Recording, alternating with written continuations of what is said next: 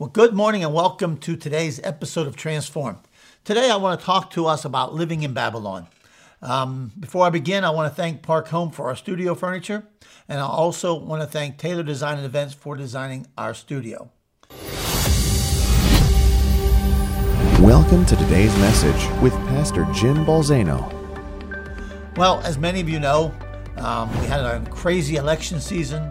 We had a crazy aftermath of the election. And most recently, President Biden was inaugurated into office, much to the chagrin of many people on the right and much to the joy of many people on the left. You know, I'll be the first to tell you, and I won't get into politics. I'm not happy with how the election came out because for me, I vote more of a conservative value system. And so that's why I vote. It's not about a person. It's more about the values that I particularly believe in. But that being said, we now have a new president, and yet I also don't want to focus on him or that party, but rather I want to live in the context of the world in which we live. The truth of the matter is, as believers, our citizenship is not of this world. We are not Christians. We are not Americans living in Christianity. We are Christians, believers, followers of Jesus living in America. Our first allegiance is to the kingdom of God. And yet we live in a world system, or what I could call a Babylonian culture. Let me set this up for you for just a moment. The Bible tells us that the kingdom of Babylon was founded by a man named Nimrod. The Bible says that Nimrod was a warrior. He was a mighty hunter. He was a fierce warrior. The Bible says that the first of some of his kingdoms were Babylon. Another of his kingdoms was Assyria, Nineveh in Assyria. It's interesting to me that both of these kingdoms, established by a man of might, power, and war, were the very kingdoms that often came against God's people in the Old Testament.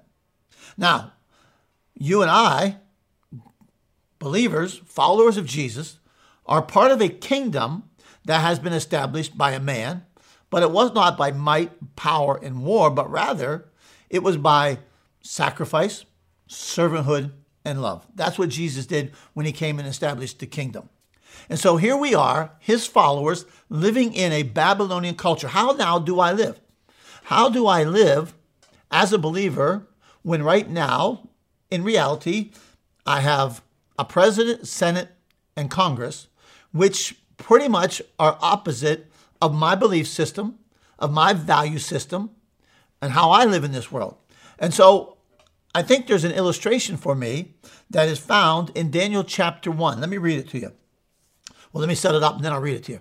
First of all, the Bible tells us that Daniel 1 is the occasion whenever Nebuchadnezzar, king of Babylon, destroyed Jerusalem in 586 BC, burned the gates, destroyed the city, killed people, took people captive. Some of those he took captive, the Bible says they were youth, they were of nobility, they were good looking, they were without physical defect, they had an aptitude to learn, all right, they were well informed. And these he brought to Babylon in order to use them in his kingdom. You see, because what you have to understand is that the prince of this world is always looking to use us in his service, which is not in the service of the kingdom of God. Now, let me show you what happens. So here's what happens whenever you and I are living in the culture of Babylon. Listen to the scripture.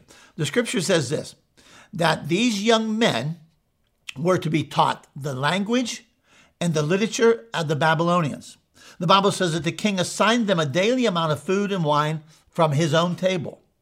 And they were to be trained 3 years, and after that, they were to enter into the king's service. Now, I want you to hear this. I want you to get this for a moment. So here are people of God, young men of God, brought from their homeland into the culture of Babylon, a place founded by might, power, and war. And now they are being indoctrinated in several different ways. The first is they were taught the language of the Babylonians. You see, you got to understand something. There's one thing that the culture is always trying to do. Culture is always trying to get us to speak like culture.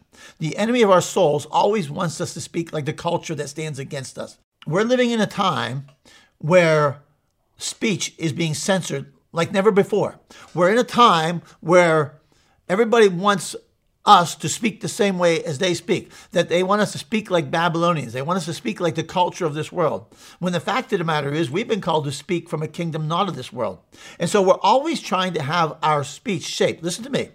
You can be on the right side of the aisle and you can be on the left side of the aisle and you still speak like a Babylonian. That you still use Babylonian speech, where it's hate speech, it's anger, it's venom, it's mocking, it's ridicule, whatever else it might be, to get us to speak like this culture. And then the Bible says that they taught them the literature of Babylon, the history of Babylon, the culture of Babylon, the arts of Babylon, all of the different things. You see, the idea is to shape the thinking. If we can shape the thinking, we can shape the speech. If we can shape the thinking, we can shape the attitude. If we can shape the thinking, we can shape the actions. There is an attempt in our culture to get us to think along the lines of the kingdoms of this world. I'll think about this for just a moment. You and I, the Bible says, we're transformed.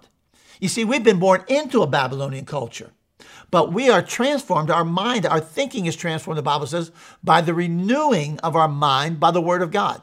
All right? And then the other thing was they were fed from the king's table. That was the best food. That was steak. That was probably surf and turf. They're getting the best of everything.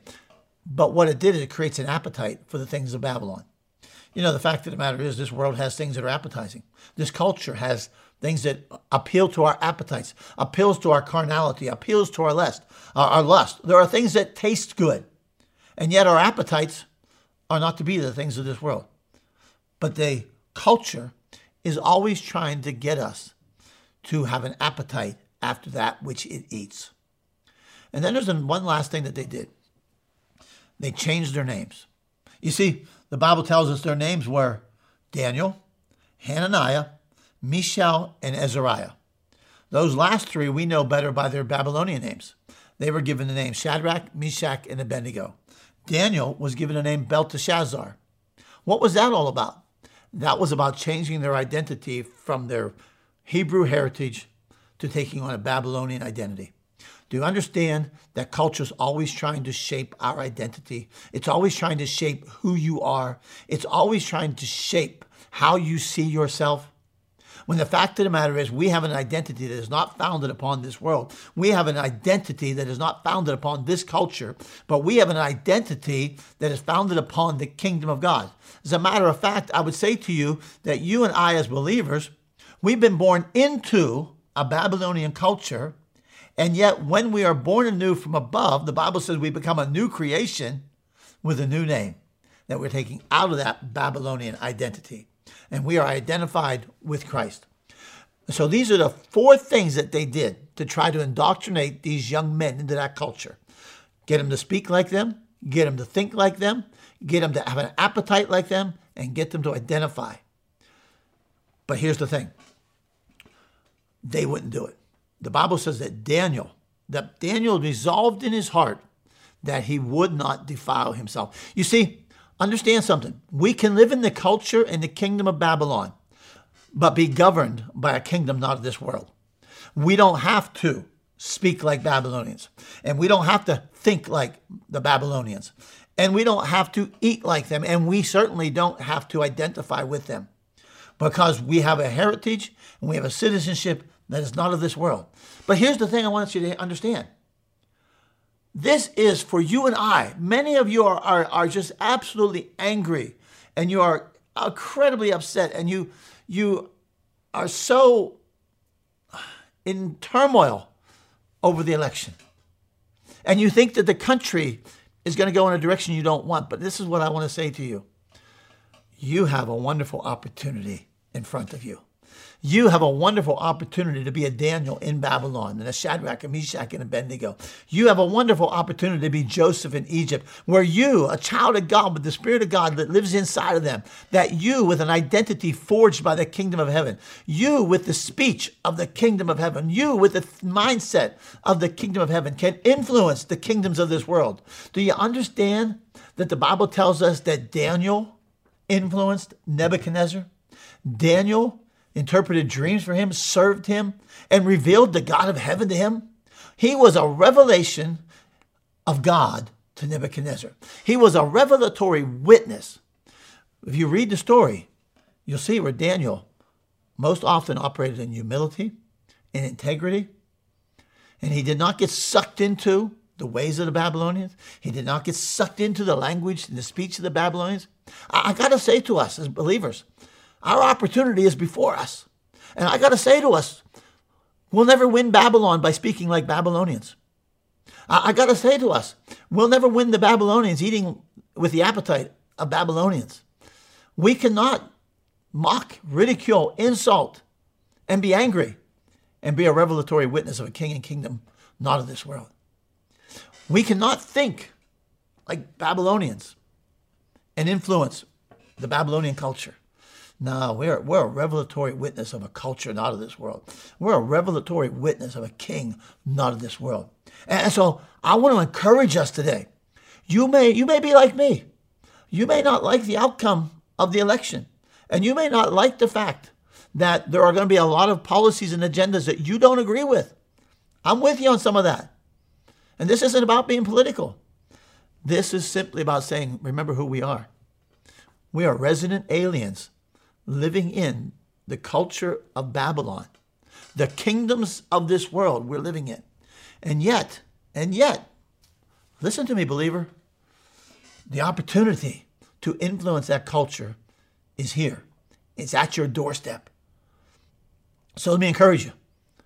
Speak like a citizen of the kingdom.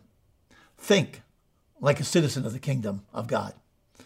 Have an appetite after the things of God, of his kingdom.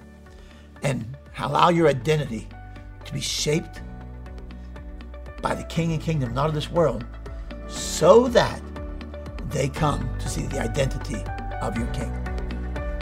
Have a great week.